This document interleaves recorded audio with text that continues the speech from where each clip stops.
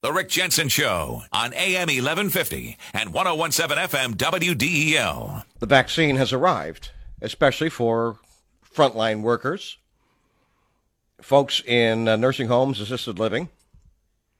Here in the state of Delaware, we actually have an organization that is led by our lieutenant governor, as well as medical professionals, to get the vaccine out to folks. And what I think is good news is that I saw a poll a couple of weeks ago, 50% of people said, I don't want to take it. Now there's a poll out, 70% of people say, you know what, I'm ready, I'm in, I'm going to take the vaccine. And I'm one of those. On the phone is Dr. Sandra Gibney, and Doctor, you're also on the Lieutenant Governor's COVID team, right? Yeah, that's right. Yep.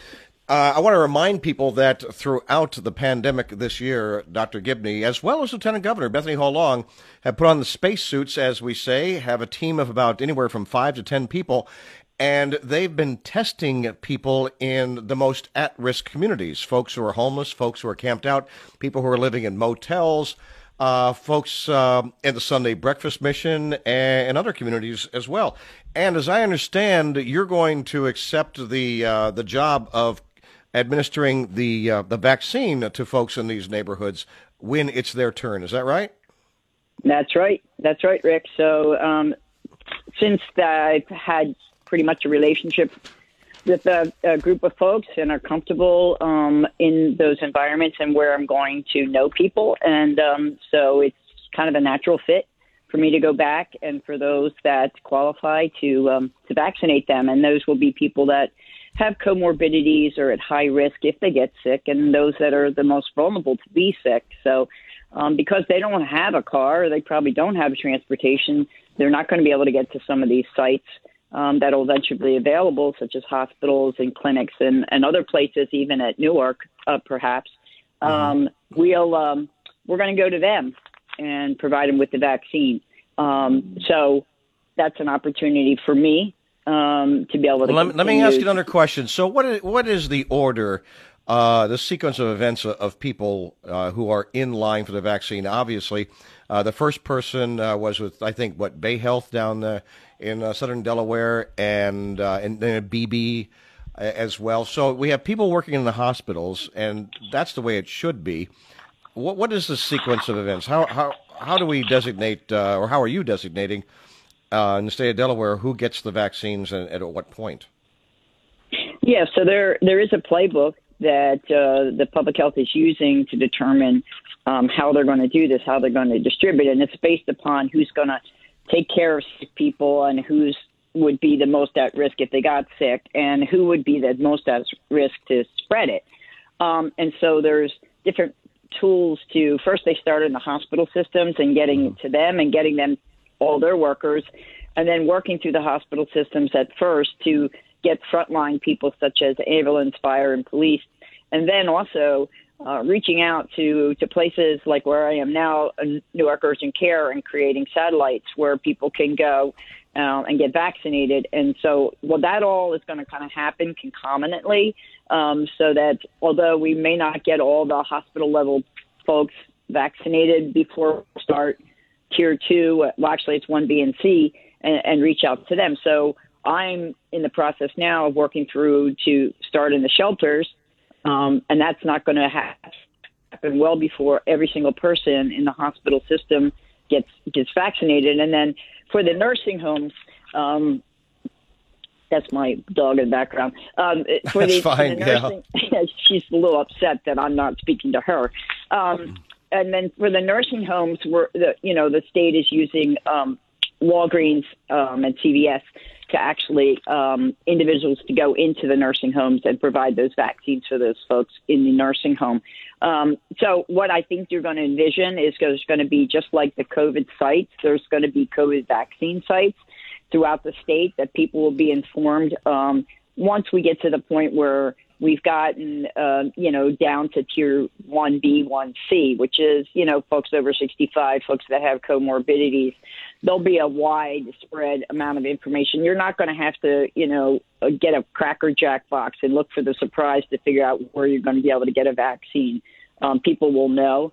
But at this point, this week, It's not yet ready for the common man, but it will soon be that. And as we know, Moderna is coming through. That vaccine then will add to the aliquot of vaccines that we have to offer folks. And we're really excited about the Moderna vaccine. I don't know if you want to pop in there. Yeah, I do with in just a right second. now. In just a second, I really do, because there are some slight differences between the two.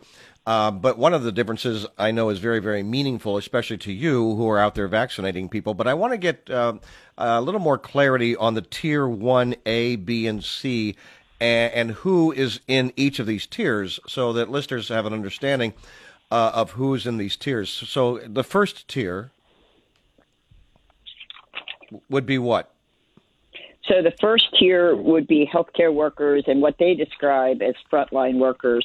These are the people that work in the hospital and have direct contact with sick people. Okay. And then the next one is like Tier 1B, right? You were saying? Yes. So Tier 1B would include those people in nursing homes, those people that have severe comorbidities, and it will start to be those people that have direct exposure to a large amount of people. And that is Tier 1B and C. And, we're getting semantical, but basically meaning those people that are in retail, close contact, working in grocery stores with people, the people that are school teachers doing full contact teaching, individuals that are essential for our services to maintain. And that means, essential services, electric, power, things that a lot of people lost yesterday. And so those people, if they get sick, the world stops. So that's sort of where the tier goes. And then... Okay, now wait. So that's Tier 1B, the nursing homes, people with severe comorbidities, retail workers, electrical workers, school teachers. But 1A is not just healthcare workers. Isn't that also EMTs, police, and fire? Yeah, yes. Okay, good. I just want to make sure I got it right. Yeah. Okay, right. And then, so Tier 1A is healthcare, EMTs, police, and fire. 1B is nursing homes, people with severe comorbidities, school teachers in the classroom with kids, electrical workers, and anybody who's, coming in contact with people like retail workers. About when do you suspect that the 1B vaccines might be available for people in that category, that tier? You're putting me on the spot because I'm not the one receiving the vaccines, but I'm going to say probably the way things are working, if they continue to send out doses every week, which is what we've been told, that they're going to send new doses every week, then we're hopeful, that within a month we're moving on or maybe less, moving on to the next tier. And as I said, we're going to be doing tiers sometimes concomitantly because we can't wait till all Tier 1A gets done before we even think about 1B. So some of it is going to be the fact that we're going to pop up sites. So I'm going to be doing shelter folks maybe before 1A gets done. I don't know. It all depends because of how quickly 1As come out. And there will be some people in that grouping that decide they don't want to get vaccinated. And nobody at this time is mandating that you get vaccinated. Right now, if you work in healthcare in one of the big hospital systems, if you don't get a flu shot, you have to wear a mask from basically November to April.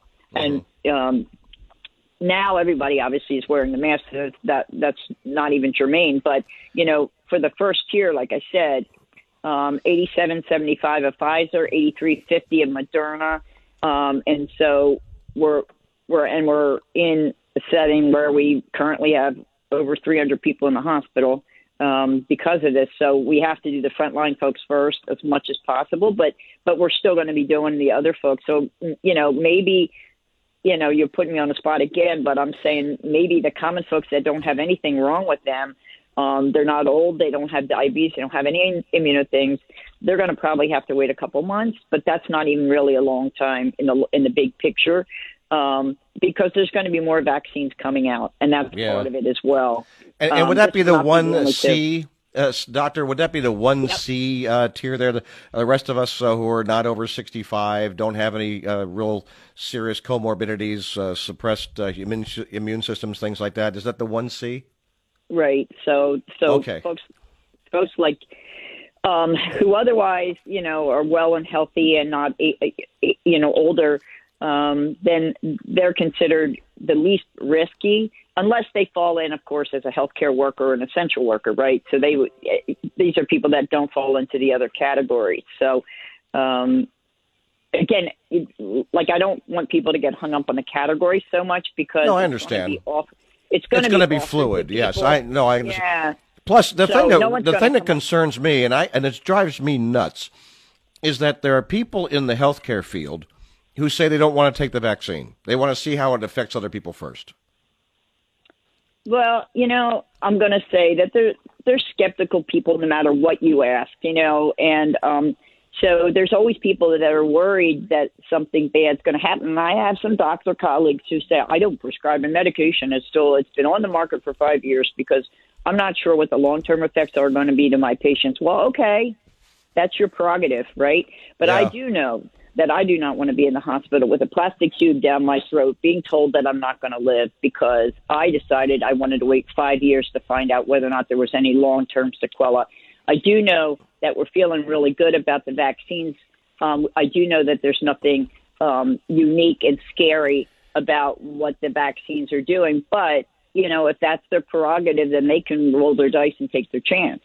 No, I understand. In fact, just yesterday I shared it was a great article from folks at MIT, and they actually interviewed a number of people who are involved in developing the vaccine, as well as other bioscience experts and such, and they described what's in the vaccine, and they put it in layman's terms, and I shared that on the air yesterday.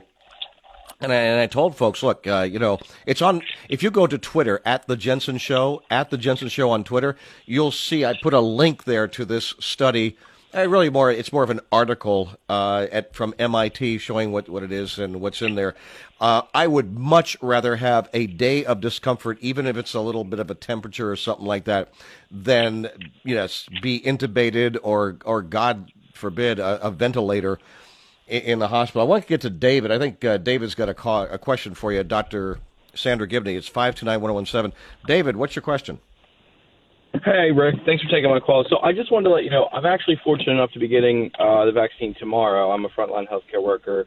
And I just wanted to say the overwhelming peace of mind I have about it, the overwhelming, not having to worry if I'm an asymptomatic carrier and I'm going to give it to somebody, not having to worry, if I'm working with a COVID-positive patient.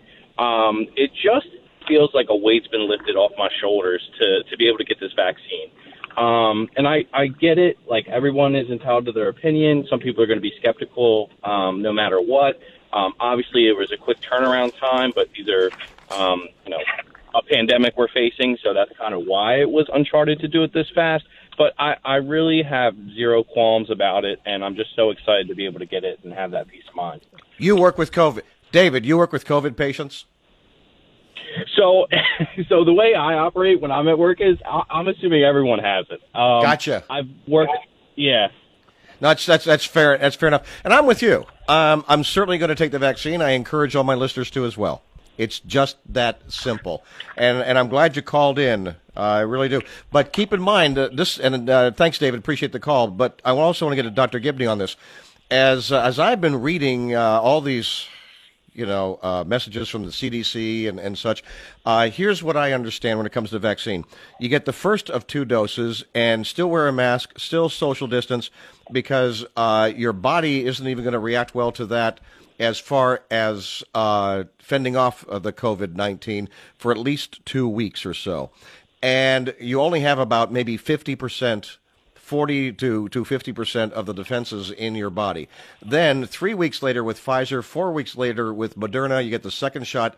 Still, it's going to take a couple of weeks for that to actually do its job, as it were, in your body.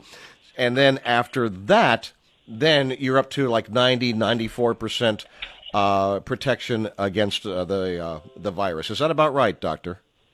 That's spot on, Rick. You're absolutely right. So your immune system takes some time in order to kind of generate the machinery in order to fight the virus should it see it again. It's sort of like if someone, knocks at your door and you're trying to get together all the things for a scavenger hunt. It takes a few minutes for you to gather all the items for the scavenger hunt. for that little kid at your door. So your immune system has to kind of get revved up, and it takes about 2 weeks to do that, to build the immunoglobulin, which are the big bad boy proteins that'll be able to kill and inoculate and make innocuous the virus. So we really tell people that they still have to do all the things they were doing before: wear a mask, social distance, wash your hands, because that vaccine, it just like the flu shot, takes about 2 weeks to really rev up your immune system to make you suspected to be immune. And for the Moderna and Pfizer, 21, 28 days, second booster shot, which is not new or different, by the way. When we give kids their childhood vaccines, their MMR, their Hib, their polio, they all get series 5. We give kids 5 vaccines of the MMR to boost it. So it's like, this is not new or different. You probably just forgot as a kid you had to get shots every time you went. That's probably why everyone hates doctors. But by the way, no, I know. And I have another question here, too, because I was looking at some of the results, the FDA released results, and with Pfizer, something like 2%, I think, got headaches that were considered to be severe, and with Moderna, 4%. I'm thinking, I want the Pfizer one, or am I thinking too much about those numbers? I think you're way overthinking it, and they did break down even the deaths that occurred on Moderna's, and they broke it down as to, what were the most adverse events that occurred amongst those individuals. And they will say that 2/3 reported some fatigue, a headache, 60% had muscle pain, and most of those symptoms were for 24, 48 hours at most. They did track these guys for a long time to see what was more common in the vaccine group versus the placebo group. And they did notice that there was something called lymphadenopathy. That means basically swollen lymph nodes. That was more frequently reported, but that's a good thing. That means your immune system is going to work, and it's going to do its thing. There were 3 cases of Bell's palsy in the vaccine group. But as far as serious adverse events, there was less than 1%, and they occurred, 1% in both groups. And, again, they didn't really look at the children under age 18, pregnant and lactating or breastfeeding women. And they didn't look at immunocompromised individuals, just too risky to use them in a trial. But essentially the folks that did perish, 2 of them were older than age 75 with underlying heart disease. One person was found dead at home with heart problems. One had a bad bowel disease called Crohn's. So the deaths, and believe it or not, one patient died by suicide. So the deaths were well explained and not likely due to the virus, vaccine itself. And the actual, and this document that these guys go through is hundreds of pages, going through each person and what each person's data look like. That's why it's not like turning around the next day. But what I do want to say before we run out of time is just my little pitch for Moderna. As a vaccinator, I'm going to tell you that the exciting thing is this vaccine is now expected to remain stable at standard refrigerator temperatures. So we're looking at temperature to 36 to 46 degrees Fahrenheit for up to 30 days. Which is a big deal for people that are going to be storing, distributing, and vaccinating folks. We also know that for shipping and long-term storage, a standard freezer can keep this Moderna vaccine for 6 months. So if you put it in with your ice cream, if that's what you want to do, you can do that. Yeah. One more thing. Well, wait. We're really running out of time. Can I hold you over? Is it possible? Yeah, we don't have anything else here, do we? Because we have Leslie on the phone as a question. I'd like to get to that, and we normally don't always hold. Yep. What's that? I got 2 things for you. Yeah. Yeah, exactly. And normally we have a 2-thing limit on this program, but when it's a guest like you, we always allow multiple things, and this is a lot of important stuff, actually. So, Dr. Sandra Gibney, hang on. Leslie, hang on. It's 5 to 9, 1017. You got a question about the vaccine. It's good to know about Moderna, by the way, that you can actually, well, the distributors and the hospitals and the vaccinators can actually, freeze this in normal freezers, and it doesn't have to be kept at such cold temperatures that very specialized freezing equipment is needed. So, Leslie, hang on. Dr. Gibney, hang on. We have these important messages and then the news. Please keep it here. The Rick Jensen Show on AM 1150 and 1017 FM WDEL. All right. On the phone, Dr. Sandra Gibney. She's on the Lieutenant Governor's COVID team. She's going to be delivering vaccines and administering vaccines to likely hundreds, if not thousands, of people here in Delaware. We're talking about the vaccines, Pfizer versus Moderna, and how soon people can get it. We can go over some of that a little bit, but first I want to get to Leslie, who has a question, 302-529-1017 with Dr. Gibney. Hey, Leslie. Hi, Rick, and hi, Dr. Gibney. I am 66. I don't have serious comorbidities except that I am 50 pounds overweight, but I just spent the best part of November in the hospital having a triple bypass. Oh, gosh. My question is, where do I fit into the program of vaccinations? My desire is to visit my BFF in Phoenix, Arizona. So will that factor in as well, depending on what Arizona requires? Yep. So Leslie, 66, a little overweight, heart disease puts you at Tier B.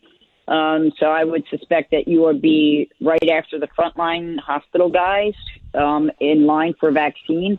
And I would absolutely recommend that you get it. We know that folks with heart disease and clotting disorders, leukemia and whatnot, and unfortunately folks that are overweight tend to do much worse if they get COVID and are at higher risk. So you're definitely in that B category. And so as soon as it is available to the Tier B, which should be very soon, I would strongly recommend you get it.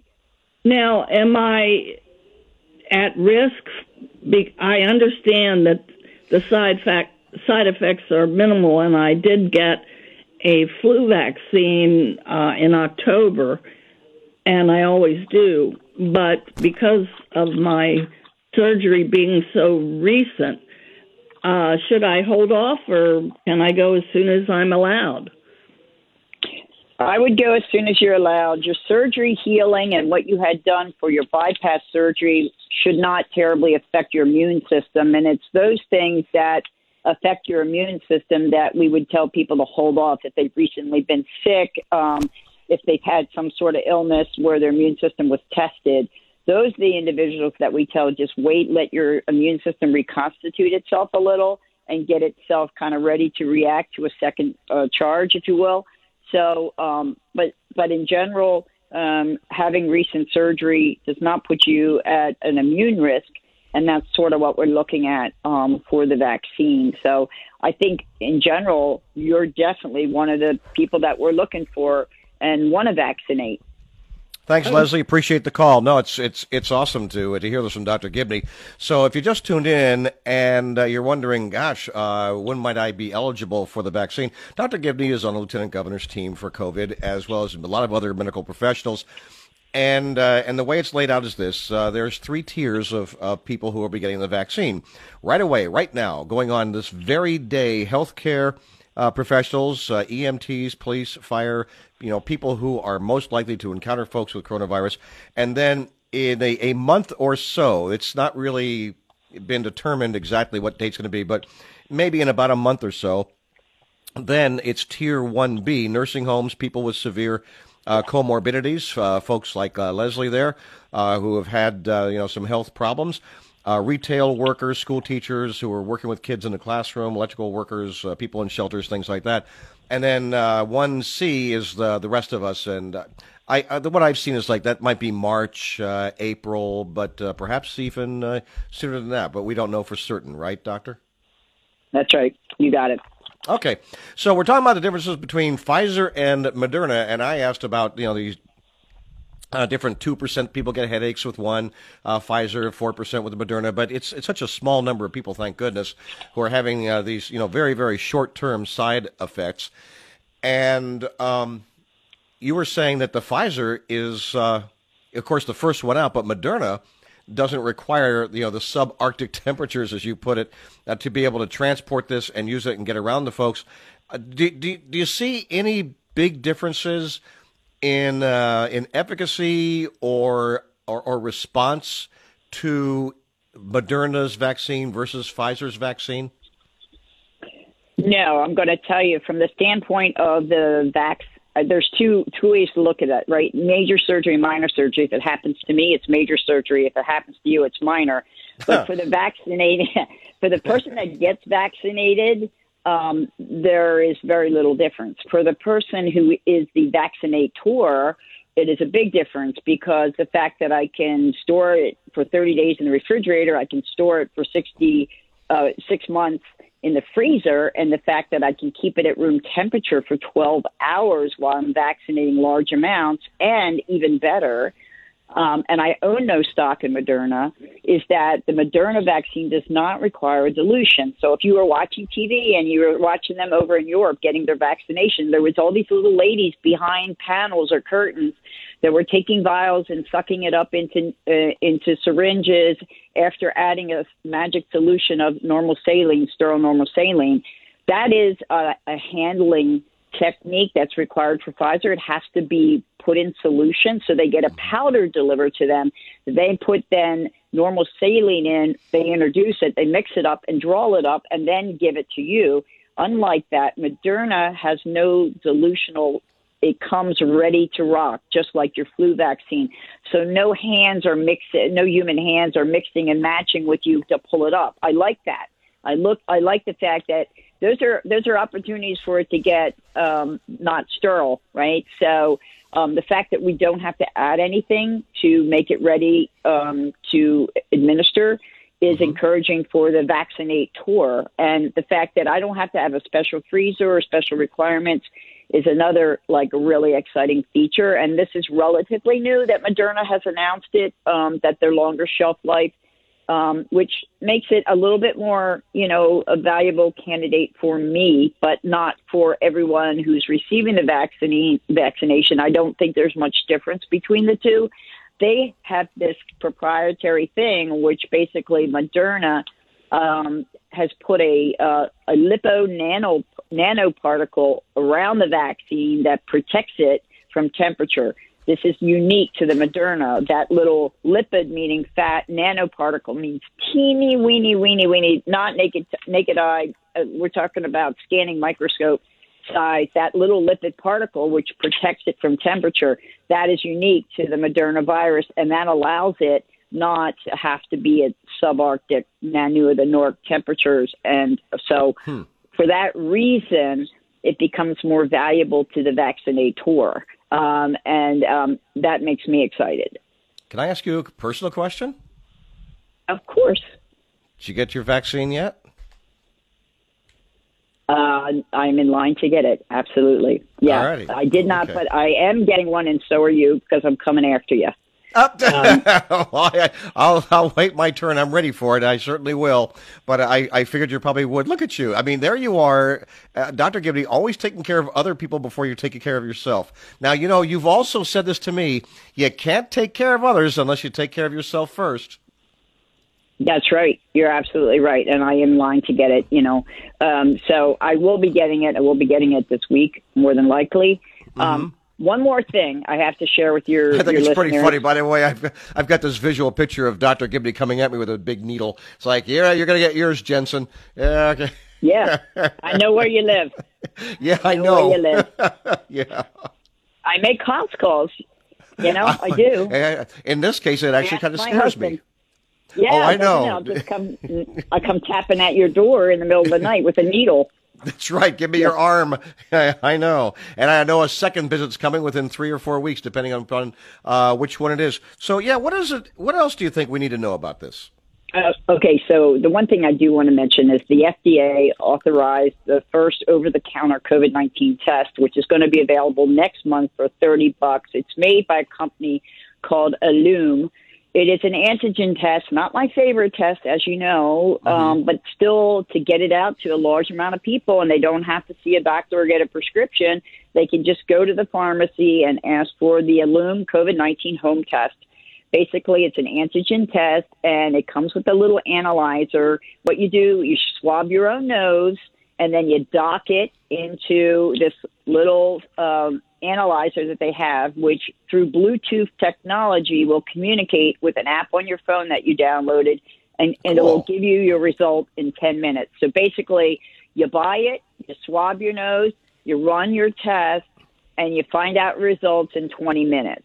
Now, a few weeks ago, you and I were talking about this, and man, did you read me the riot act when I was raging one day, and I said, I do believe that a majority of people in this country would do at-home tests if we had at-home tests, and the FDA was not releasing at-home tests, and you let me have it. You said, well, Jensen, that's because they're not reliable. They're getting false positives as well as false negatives, and they're not quite ready. How they've ramped up in just a couple of weeks is really impressive, that now there actually is one at home that people can do. Oh, by the way, you say it's an antigen test. So will this also show that if you don't currently have COVID or coronavirus, will it also show that you have antigens, suggesting that if you did get COVID and didn't know it or thought it was something else, that now you have antigens in your body, or is it not going to be that specific? No, so it's not going to be that sensitive. And in fact, the test itself, and that's why I didn't yell at you. You're so sensitive. I just told you that. So sensitive, yeah. Yeah, that it's less sensitive and less specific than the typical molecular test that we run in the lab and that we're doing. But I will tell you this, that the FDA said that this test identified 96% of positive samples and 100% of negative samples if the people had symptoms. Okay, oh, wow. So if you're symptomatic, 96% of positives said they were positive, and 100% of negatives said they were negative. For those that didn't have symptoms, 91% of the positive samples were, so 91 of the 100% of positives were positive, and 96% of the negatives were said as negative. So my point to you is, this is more valuable if you have symptoms than not. It's more accurate if you have symptoms than not. Will it be as accurate ever as the molecular test, PCR? No, but it gets it to a lot of people, and for a very little price within, range, and most people can afford $30 to get a test as opposed to other places. So I agree with you. There's only so many tests that we can do in our setting. Yeah. You can always, if you get a positive, then you can always call and let us do one of our tests to confirm. If you get a negative and you have symptoms, you're good. So, for that purpose, and I'm always about the greater good, this is valuable, and you're about the greater good too. So that's why I share this with you and your audience. I like to think so, as goofy and sometimes opinionated as I am. Thank you. So what I'm hearing from you is a 4% false negative, and the key is if you don't have symptoms and it comes out, it's likely going to come out negative, and you wasted $30. Yeah. Well, not really. I mean, I'll tell you something that's very, very personal for me. I have a good friend who is doing some at-home treatments for a physical ailment that he has. He's a great guy. He likes to get out and go out in the woods and go hunting and hiking and stuff like that. He's a good friend of mine, and I don't want to embarrass him too much. I don't know if it really would. Anyway. And so his wife isn't feeling so good, and she doesn't know if she has coronavirus or what, and he has to do a daily treatment at home. And I said, well, dude, I'll come over and do that. And he said, well, if I get COVID, then I'm doomed, because he really is truly compromised. And it would just be basically putting a Band-Aid where the needle goes. Like I said, he's got in-home treatments for something he's going through. So this really kind of means a lot to me. If I can get tested like that for $30 at home and say, okay, it came out negative, I'll come over and help you out, with pulling a needle out of his arm and putting a Band-Aid on and stuff like that, Yeah, sounds like he has Lyme's if he's an outdoor guy getting weird treatments. But no, it's not Lyme's. It's not, and let's not play the guessing game because I don't want to embarrass the guy. Yeah. But it's, it would give actually him a it's shot. something actually much more serious. Although that is serious, and it does debilitate people sometimes. Yeah. Oh. Yeah, but this would be an opportunity for him to be tested at home and not have to expose himself, or you as well. So so I would say with symptoms, quite valuable. Without symptoms, take it with a grain of salt. But with symptoms, I would go ahead and try it. Again, swab your own nose, run your own test. No, we didn't do that. When they swabbed my nose last spring, they took this thing that was like about 5 or 6 feet long. And, okay, maybe not, but it seemed that way. They went all the way back through the nasal passages, back to the skull and did that. Now, when we do this at home, there's no way I could force myself to do that. I just couldn't do it. Is that right? We don't have to go that deep with this thing, right? No. So the FDA said the Illume test is performed using a mid-turbinate nasal swab. What that means is within normal nose-picking reach, right? And so